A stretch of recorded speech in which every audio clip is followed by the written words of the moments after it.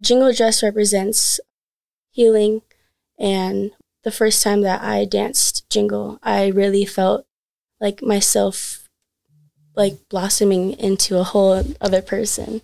And it just makes me really feel like, it sounds corny, but one with the earth. Like, actually, it really does.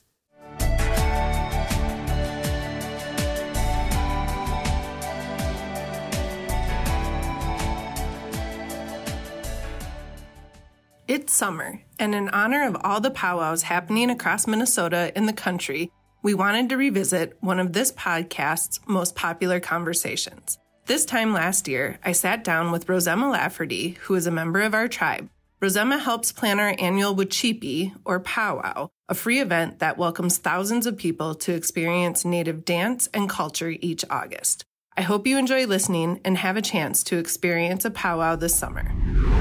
Good afternoon, Rosemma. Thank you so much for being here today. Thank you. Thank you for having me. Rosemma, you're on our Wacipi committee.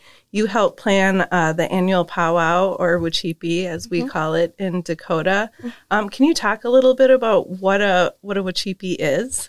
Wacipi is a gathering for everyone to honestly come and enjoy. It's a whole weekend thing. It's a Native American event, basically, and it allows us to dance and sing and eat and shop and all of that. If someone's attending for the first time, what should they expect? They should expect a good time and to have fun and amazing food, cool crafts, and just a really good environment to be a part of.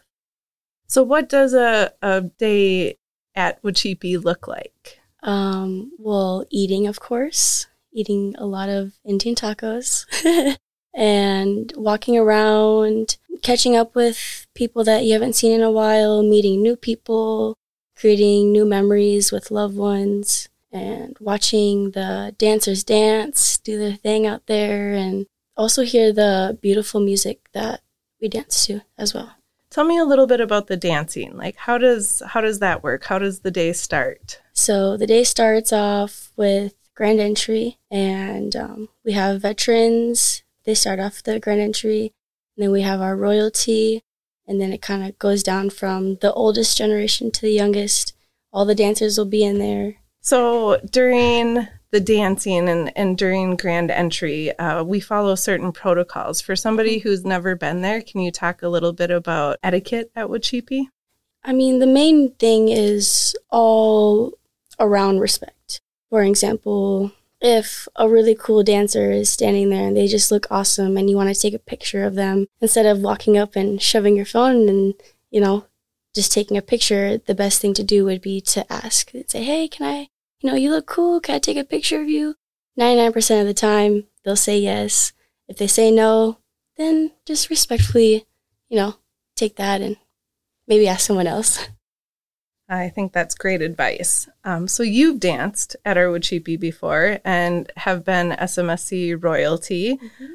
What does being elected to royalty mean, and why do you like to dance? Royalty is about being an ambassador for your tribe, going out to different powwows, traveling around the world, and being a representation for yourself, your people, and your community. And why I love to dance is because it brings a lot of joy to me. It brings me energy, even when I don't have it. And I dance for the ones who aren't able to dance anymore and the ones who are no longer here. I invite you to join us for this year's SMSC Wacipi, happening August 18th through the 20th in Shakopee. This is a great opportunity to experience traditional Native American culture in person. There will be hundreds of dancers, drum groups, and singers, plus Native food and arts and crafts vendors.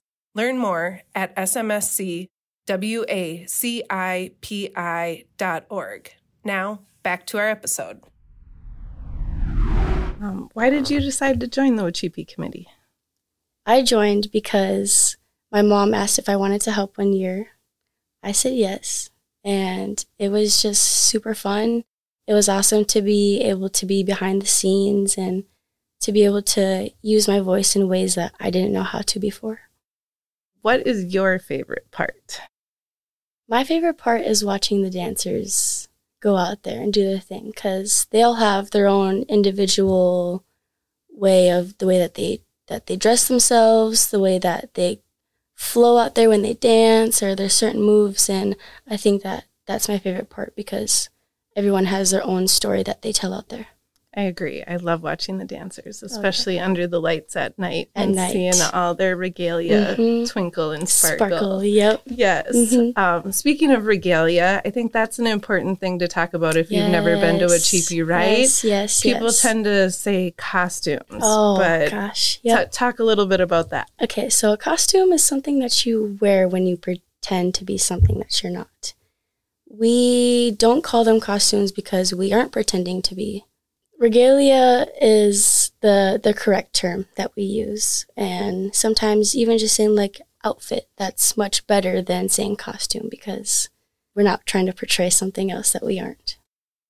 And I think everybody's regalia it reflects who they are, right? Most definitely. And where they come from. There's many different styles, right? Most definitely. Can you talk a little bit about the different styles? Okay, so there's traditional and there's women's traditional. And both of those have their own different groups.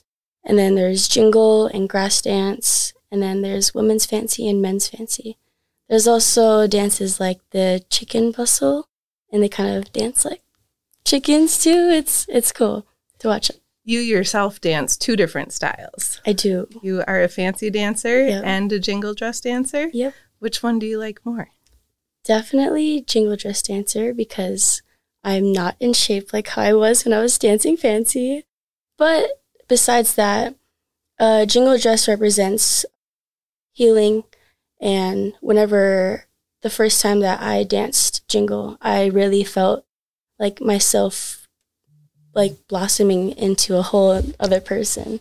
And it just makes me really feel like, it sounds corny, but one with the earth. Like actually it really does. That's beautiful. And I love watching you dance jingle. Thank you. It's really fun. So our tribe invites the public to the annual Wacipi. It's free, open to the public, and a wonderful way to share our culture with the broader community. If there was one thing you would want people to know about us as Dakota people, what would that be?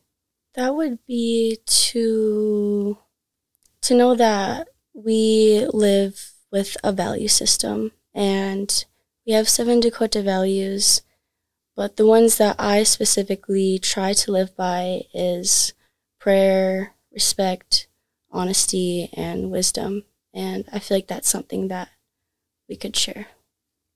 I agree. That's great. So we will see you at the annual Wacipi here in August.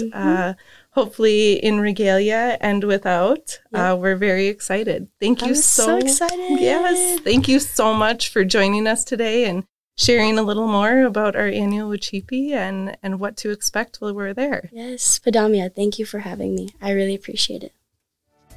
Thank you for joining me for the Native Minnesota podcast. For more episodes, please subscribe to our podcast on Apple Podcasts and Spotify. You can also visit our website, understandnativemn.org, to learn more about our campaign's work to improve the Native narrative in Minnesota's public schools.